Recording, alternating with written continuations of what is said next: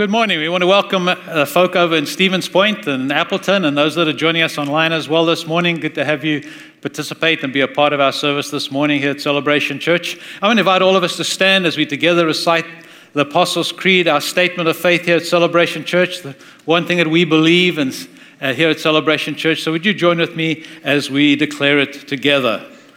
We believe in God, the Father Almighty, the creator of heaven and earth. We believe in Jesus Christ, his only Son, our Lord, who for us and for our salvation was conceived by the Holy Spirit, born of the Virgin Mary, suffered under Pontius Pilate, was crucified, died, and was buried. He descended to the dead, and on the third day he rose again. He ascended into heaven and is seated at the right hand of the Father. He will come again to judge the living and the dead, and his kingdom will have no end. We believe in the Holy Spirit, the Holy Christian Church, the fellowship of believers, the forgiveness of sins, the resurrection of the body, and the life everlasting. Amen. Thank you. You may be seated. Well, this morning, Pastor Mark is in prison. Have a look at the video. Good morning, Celebration Church. Mark Unger here along with the incomparable Reverend Jimmy Bratcher. Good morning, Celebration. Here we are in Kansas City, down here doing this outreach to prisons. We got here Thursday, and we did a gig Thursday night at this bar thing. Knucklehead Saloon. You fit right in there. Knucklehead Saloon. I mean, this is like down in the barrio. What do you call that place? The East Bottoms. The East Bottoms. Yeah. There are a lot of bottoms there, man, because I'm telling you, it's like the bottom of everything. There's, this bars in the middle of nowhere, and, it's right next to the train tracks. Yeah. Every so many minutes, a big train goes, it comes tearing through there. And people all come out to this place, and Jimmy was there, and just ministering to people and playing in this place, and it was a lot of fun. And then Saturday, we went to, where'd we go? We went to Ellsworth, Kansas, to Ellsworth Correctional Center. There's 850 men there. We set up on the yard, and they let all 850 men come out and listen to us play and share the gospel. It's a fabulous event. Yeah, now what you don't know is Ellsworth? Ellsworth is like a mile and a half from hell. Hot! So they put us out in the sun, in the middle of this place, just frying. Like 95 degrees outside. Man, it's just wrong. It's just wrong. You had hair to be curly. Yeah, I know, man. That was just nasty. All right, and so anyway, today, where are we going today, Sunday morning? Sunday morning, we're going to Oswego, Kansas, and we're going to a prison that is just elderly men. And most of them will not, most of them will not be released before they die, and so it's kind of place of hopelessness. And then we want to bring them home. By the way, elderly men, the next time we do this gig, we need some of y'all. We need a couple of y'all men, young guys with the muscles to come with these gigs and help roadie, because it's a sad thing when you got a couple old geezers loading up that equipment. I don't know how you keep from hurting yourself, man. That's just wrong. So a couple of young guys, I'm grabbing y'all. You're coming with us next time so you can carry all this stuff. Good Lord, it's heavy. Anyway. Sunday night, we're at El Dorado, Kansas, which is the Supermax for Kansas. And we'll be doing a concert inside in the Spiritual Life Center at El Dorado. All right, so that's tonight. Anyway, pray for us that God will really bless us and use us today as we minister hope to people who might at times feel totally hopeless. Jesus encouraged us to go visit those who are in prison. That's right. In fact, on Judgment Day, he said, someday I'm going to look at y'all and say, hey, you visited me when I was in prison. And he said, you're going to say, when did you do that? He said, whenever you did it to these, it's like you're doing it to me. So that's what we're doing. Thank you, Celebration Church, for being a part of this. Yes. And continue to support what Brother Bratcher here is doing. I just feel thrilled to be able to get away and be a part of this. So pray for us. Have a great day. Now, this morning, we have a special speaker, Pastor Kurt, from our Stevens Point campus. Most of you don't know him. Is going to be preaching for the first time to the whole campus this morning. And he's got some great words he's going to encourage you with. So open your heart. Listen to Brother Kurt as he preaches this morning. And we'll see y'all soon. Bye-bye. Amen. I want to give a quick shout out to Cody and Marsha Minster from our Appleton campus. They had a baby boy this past week, Caden. Congratulations. We celebrate that with you. And let's give it up to Pastor Kurt from Stevens Point. God bless you. Thank you. Well, good morning. I'm thrilled to be here with you this morning. I do greet those of you who are over in Stevens Point. Jason and I miss you this morning. I guess we can say that. And we'll be back this afternoon. So looking forward to that.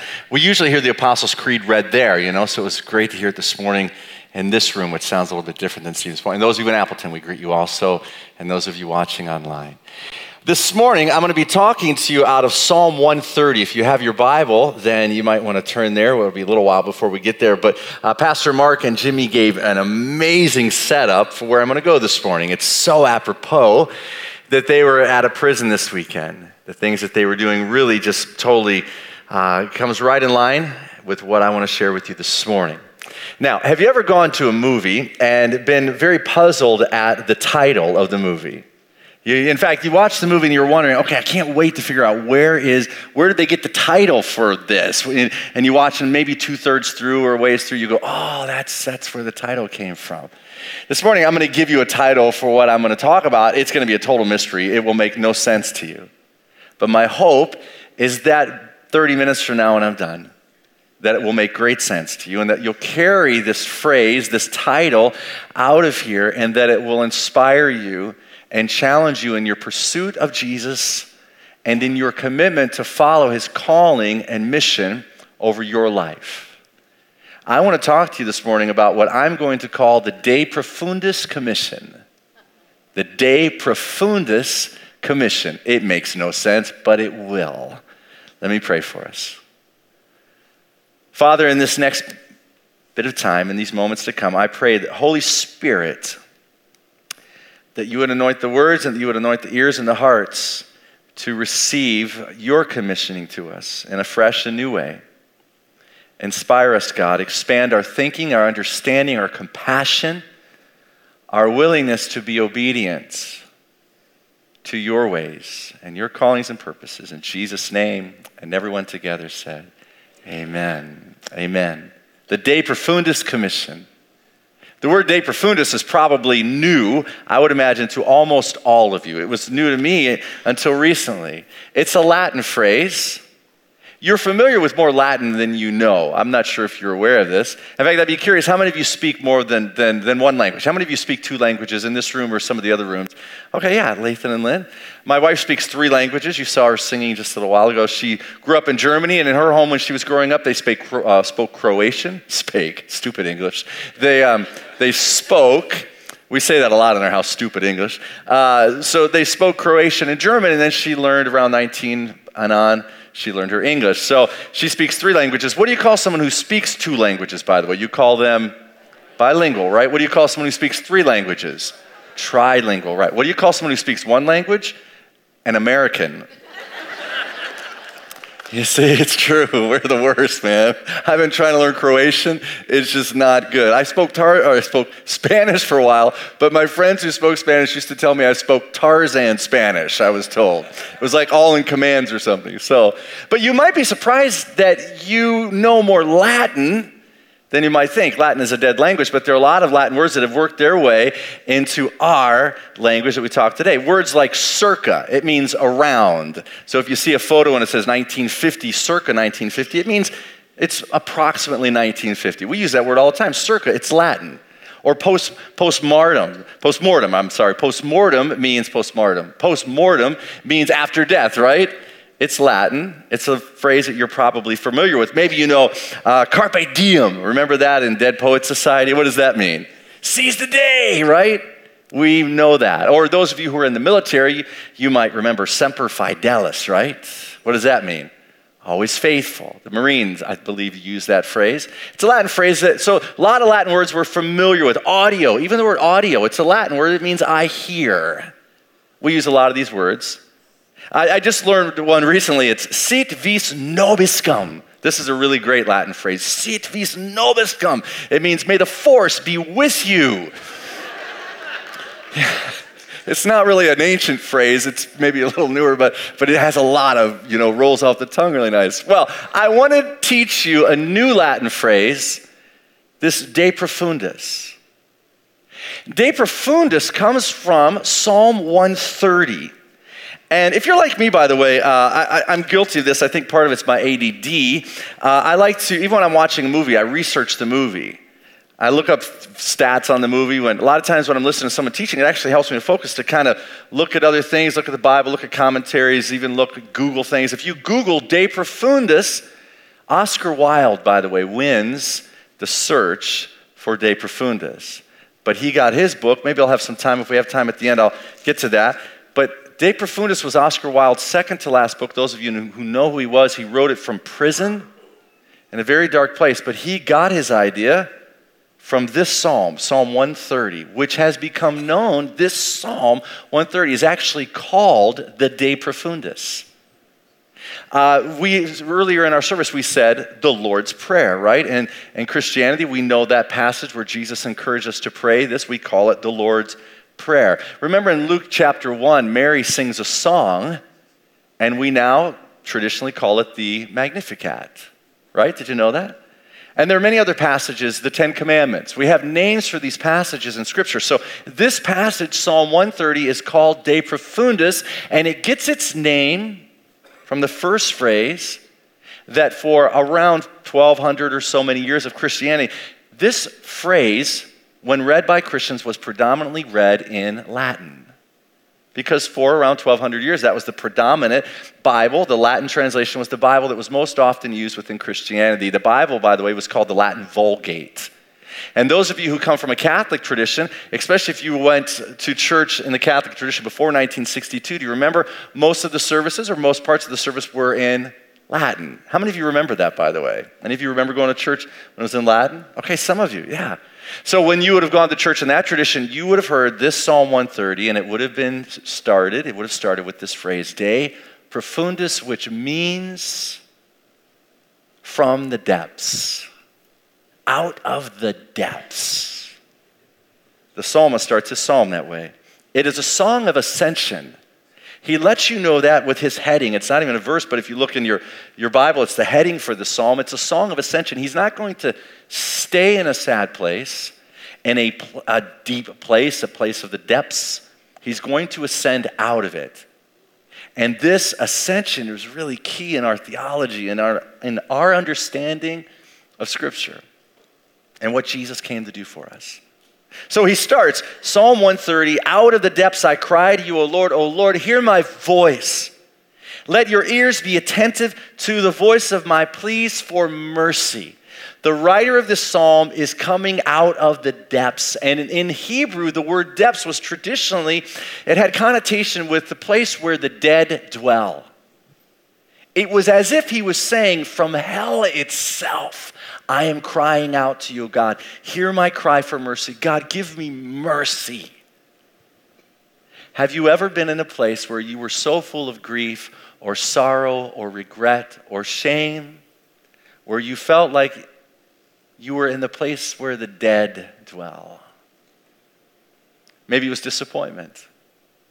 And you found yourself there and you're crying out, De Profundis. This De Profundis, by the way, you can find it. There are many classical music pieces called De Profundis. There are books named after it. There's even this metal band that I found that is named after De Profundis. Because all of us at certain times in our lives come to a place where we find ourselves in the depths of despair. Now, why is the writer in this place where the dead dwell coming out of the depths, coming De Profundis? Is it because of the loss of a loved one? Is it because of a dream that was not realized? Is it because of sickness or a ruin, financial ruin? Why is the writer in this place of despair? Because all of those disappointments and the things that life brings can often put us in that De Profundis place. Disappointment, the death of a loved one. But he's not crying De Profundis because of that type of disappointment. We see in verse 3, he says, if you, O Lord, should mark iniquities, in other words, our sin, our failures, O Lord, who could stand? But with you there is forgiveness, that you may be feared. The reason the writer of this song is in the depths, De Profundis, is because of his own sin and because of his own failure. There is grief and sorrow and conviction that is appropriate when it comes to failing and sinning and falling short of God's best. The Holy Spirit often convicts us. Our consequences can convict us. You see, our failures, our sins come with consequences. It is just so. So this writer is crying out. Now, this is one of 6 penitential psalms that we refer to. In other words, there are 7 really renowned psalms where the writer of the song is crying in penitence. Penitence is sorrow for wrong done. It is the point of a penitentiary where you go to jail. But if you saw Shawshank Redemption, remember in the movie Shawshank Redemption, everybody in that jail said they were not guilty. Remember? They're all innocent. But we should go to a place where we're willing to say, God, I am guilty. I've failed in this way, God. This is my sin, and it has brought me to despair, de profundis. But with you, God, there is forgiveness. He's experiencing this because of his failure. Now, 2 Corinthians 7, verse 10 tells us this. For godly grief produces repentance that leads to salvation without regrets, whereas worldly grief produces death. There is such a thing, an appropriate thing, as godly sorrow and grief over our sins. But what does that sorrow do? It produces repentance and salvation. And with that, there is no regret. Now, this could be a bit confusing because some might read it and think, oh, I'm not going to regret my failure anymore. No, I can tell you. There are things in my life that I failed at. There were sins in my life that I succumbed to, and I will regret those things the rest of my life. But the sorrow that they brought me to a place of repentance, and that repentance brought me to a place of salvation, and with that salvation, there are no regrets. I do not regret turning towards the ways of God and away from my own nature, my own sinly nature. There's no regret. Now, sometimes you'll hear people talk about their old life, their, if you will, old sinful life, and they'll talk about it with almost euphoric recall about how great it was, how wonderful it was all back in the day when we were going here and doing this and doing that. And you hear them talk about it in a way where you go, I don't sense regret.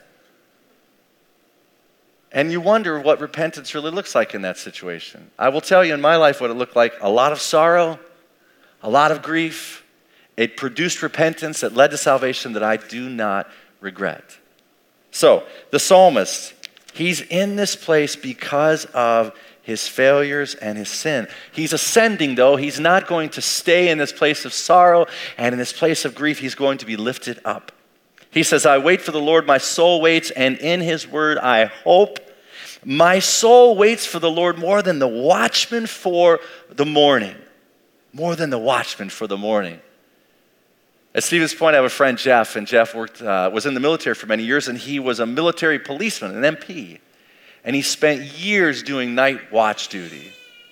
And we were in a Bible study recently when I was referring to this passage, and he had wonderful insight on what it was like to be up all night guarding and watching for the sun to come up in the morning. It always came up. Always faithful. The one who's crying out de profundis is lifting himself by saying, I know that the forgiveness of God and the mercy of God is like the sun that comes up in the morning. It will show up. It might be very dark. I may be very discouraged. I may be very broken. But I am confident that the sun will come up. And I'm looking for it like the watchman for the morning.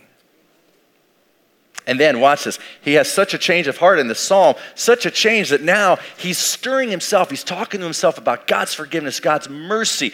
He's saying it's like the sun that comes up in the morning, and he's stirring himself so much that, watch, he starts talking to others. And he says in verse 7, O Israel, hope in the Lord. For with the Lord there's steadfast love, and with him is plentiful redemption. And he will redeem Israel from all of his iniquities.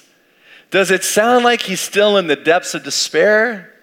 No, he's lifted himself with the truth of God's mercy and God's forgiveness. Now, why is this De Profundis Psalm so important? Why is it necessary and valuable in the life of a believer and a follower of Jesus? It's valuable because there are probably going to be times in your life to come where you're going to experience grief and sorrow over your own sin, your own failures. It's just part of the Christian journey. And when you get to those places, this is a wonderful psalm to turn to.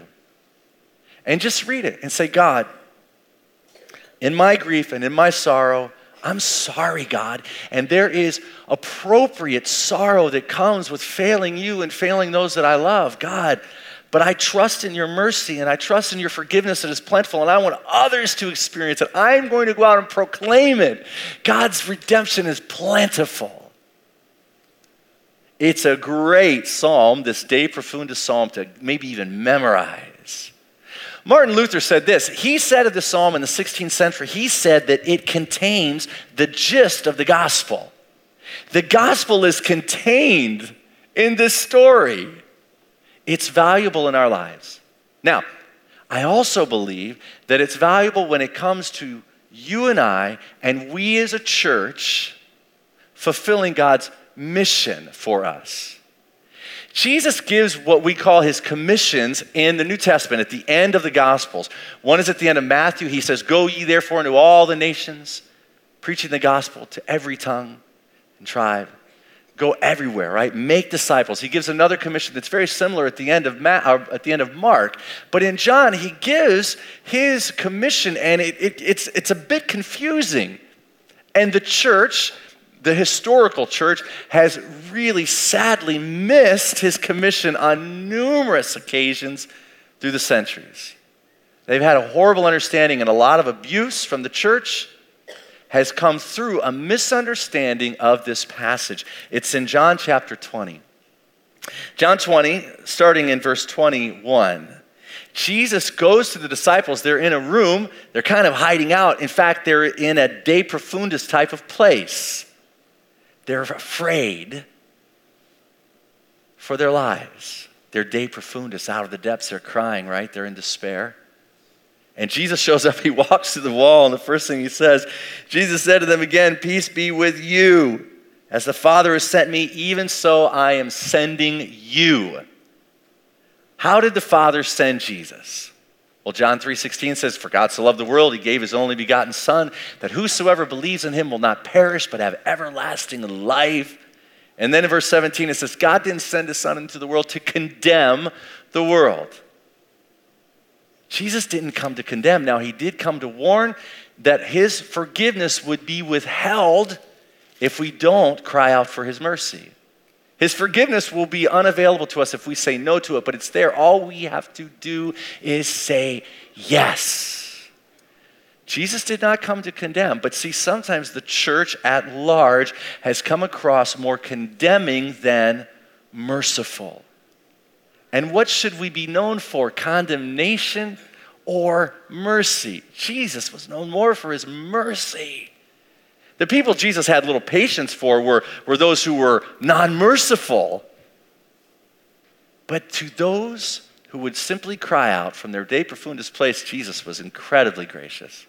Now, it's important, I think, before I go on with this commission, to understand it's valuable to hear the words of Jesus in the right way. I mean, I like to read scripture even out loud sometimes and try to imagine how would Jesus have said this? Knowing that, I have friends who are singers who are amazing singers.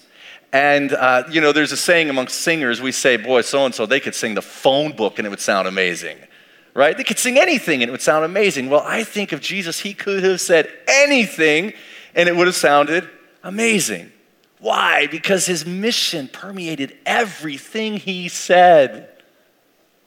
When I think about the tone of what Jesus would have said and how it would have sounded, I'm reminded of this story that I have. I call it my Clint Eastwood story. Years ago, I lived in California, about 10 years ago, and I was playing golf at this golf resort called Tehama. And when I was there, I was about here from Pastor Joe to Clint Eastwood in this clubhouse after I played golf. He was just sitting there with his friends, and I'm trying not to pay too much attention. He was seen around town frequently there in the Monterey area.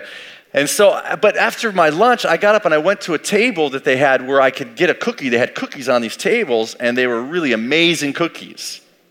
So I'm standing there and I'm obsessing which cookie I want, just staring out. And all of a sudden, this hand reaches in and grabs a cookie. He's holding it like this, and I mean, just right next to me stands Clint Eastwood with his cookie. And he looks at me and he says, "Good cookies, huh?" It was literally like, "Go ahead, make my day." See, I think Clint Eastwood could say anything and it would sound like "make my day," even "good cookies," you know? And whatever he said, it's gonna sound like that. That's how it would have been with Jesus. Doesn't matter what he says, it's gonna sound amazing. And it's going to overflow with grace and forgiveness and mercy. But some in the history of the church have missed that, and these next words I'm going to read to you. Watch this. They miss it. And when he said this, he breathed on them, and he said to them, "Receive the Holy Spirit." They're going to need the Holy Spirit in order to fulfill this mission he's going to give them. But watch, this is a part that gets so misrepresented. This is his commission. He says, if you forgive the sins of any, they are forgiven them. If you withhold forgiveness from any, it is withheld. Some have read this commission to think that they themselves have been given the authority by God to decide who gets forgiven and who doesn't get forgiven. And maybe you came from a tradition within Christianity where you felt like there was no, if you will, absolution because of what you did, what you decided, where you failed. Your failure was worse than the failures of others. And for you, there was no forgiveness. No, we forgive this, but we can't forgive that. They forgot the part in Psalm 130 where it says his redemption is plentiful. Jesus wasn't giving them authority to decide who gets in and who gets out. He's giving them the responsibility to proclaim what is happening in the heavenlies. And in the heavenlies, in God's system, in God's kingdom, redemption is plentiful. Forgiveness is grand for those who are willing to cry out in their de profundis place, "God, hear my cry for mercy." God grants it over and over and over and over again. But in the history of the church, even in the 16th century during the Reformation, why did the Reformation take place? Because Martin Luther was protesting the church not graciously and generously granting forgiveness, or absolution as it was called. So they called it indulgences. You were to indulge the priests or the leaders of the church who were asking you for money so they could build their cathedrals and live these lavish lifestyles. So they weren't giving forgiveness and grace away. They were withholding it because they misrepresented this passage where Jesus said, if you don't forgive them, they won't be forgiven. They thought they had the authority to not forgive. And it's a tragedy in the history of the church. But in some ways, it's still happening today. You see, there are traditions within Christianity, and there are followers of Jesus who've not understood that redemption is plentiful and God's grace is amazing. And we can call out for it, and it's always there when we are willing to repent. But maybe you went through a divorce, or a struggle with an addiction, or you went through a bad business deal and you started and you didn't realize until it was too late that you were getting swept into something illegal or something immoral. And before you know it, you found yourself in the de profundis place, and a sad reality is that many of you who found yourself in that place, the last place to grant you mercy was the church. Not this church, but the church at large. And this morning, what I want to say to you is, I'm sorry. And I want to say over you, you are forgiven. And you are accepted when you have been willing to cry out to God in your de profundis place. Now, there are two types of people who need this type of forgiveness, that's de profundis type of from the depths crying out. It's those who've never cried out to God for mercy and they've made a wreck of their lives, or maybe they haven't. Maybe they have lived a pristine, clean life and they finally come to the revelation after many years that they too need God's mercy and they cry out for it and it is there. The church is seemingly better at giving grace and giving mercy to those types. But I want to tell you, there's another group of people who need this de profundis type of forgiveness when they cry out from the depths. It's generous. God's redemption is plentiful, and it is followers of Jesus. This is what Dietrich Bonhoeffer writes in his book, Life Together. Dietrich Bonhoeffer was a martyr for the faith. He stood up to Nazi Germany and went to jail for it, spoke up against Hitler, and died just weeks before the war was over, was put to death for his standing out against what Hitler said. And this is what he writes in Life Together. He says, he says this: the pious fellowship permits no one to be a sinner. So everybody must conceal his sin from himself and from the fellowship. We dare not be sinners, he says. Many Christians are unthinkably horrified when a real sinner is suddenly discovered among the righteous, so we remain alone with our sin, living in lies and hypocrisy. The fact is that we are all sinners. And what Dietrich Bonhoeffer was encouraging is a community of believers who got together and said, okay, listen, though we've been following Jesus for 20 years, 30 years, 50 years, there's still seasons in our life where we fail miserably. And when we do, will the church and your fellow believers, will they be there to say, hey, listen, I hear your cry, de profundis, from the depths. I hear it, and I want you to know God's mercy is there for you. And I want to do what Jesus says. I want to say, hey, your sins are forgiven. I want to proclaim it to those who are coming to Jesus for the very first time and to those who have been following him for many years and find themselves failing miserably. I want to hear their cry, de profundis, and I want to be an extension of the mission that Jesus himself had, not to come to condemn, but to come to save. I want to fulfill the mission that Jesus gave me, to go and declare his forgiveness, his acceptance, his grace, his mercy over as many people as I possibly can.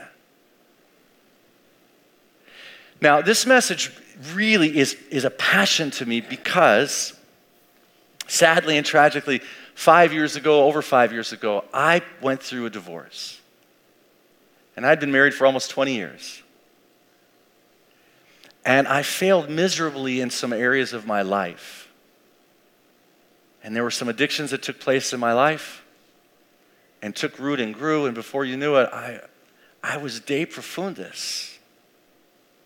I was in so much sorrow and so much grief. I was so ashamed and so broken.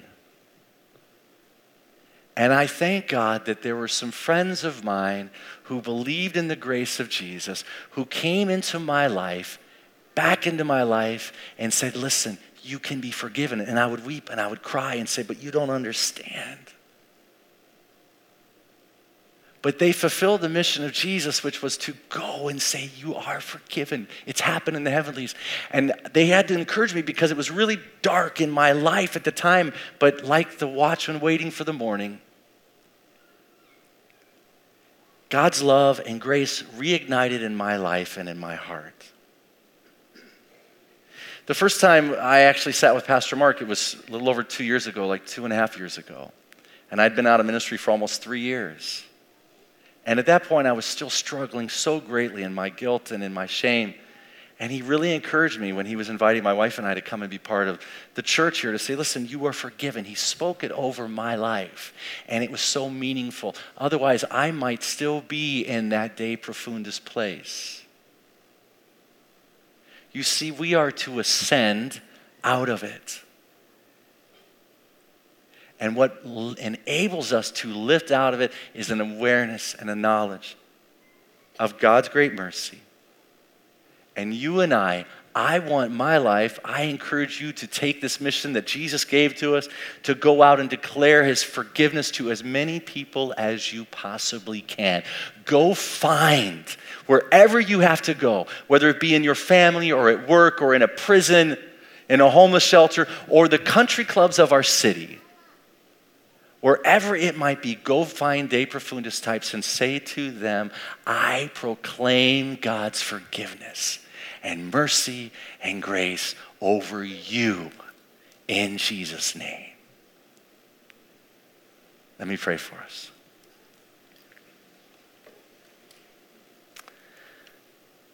Father, I thank you that you sent Jesus. God, you yourself put on human skin and came to this earth not to condemn, but to save. And I thank you that your salvation has reached me.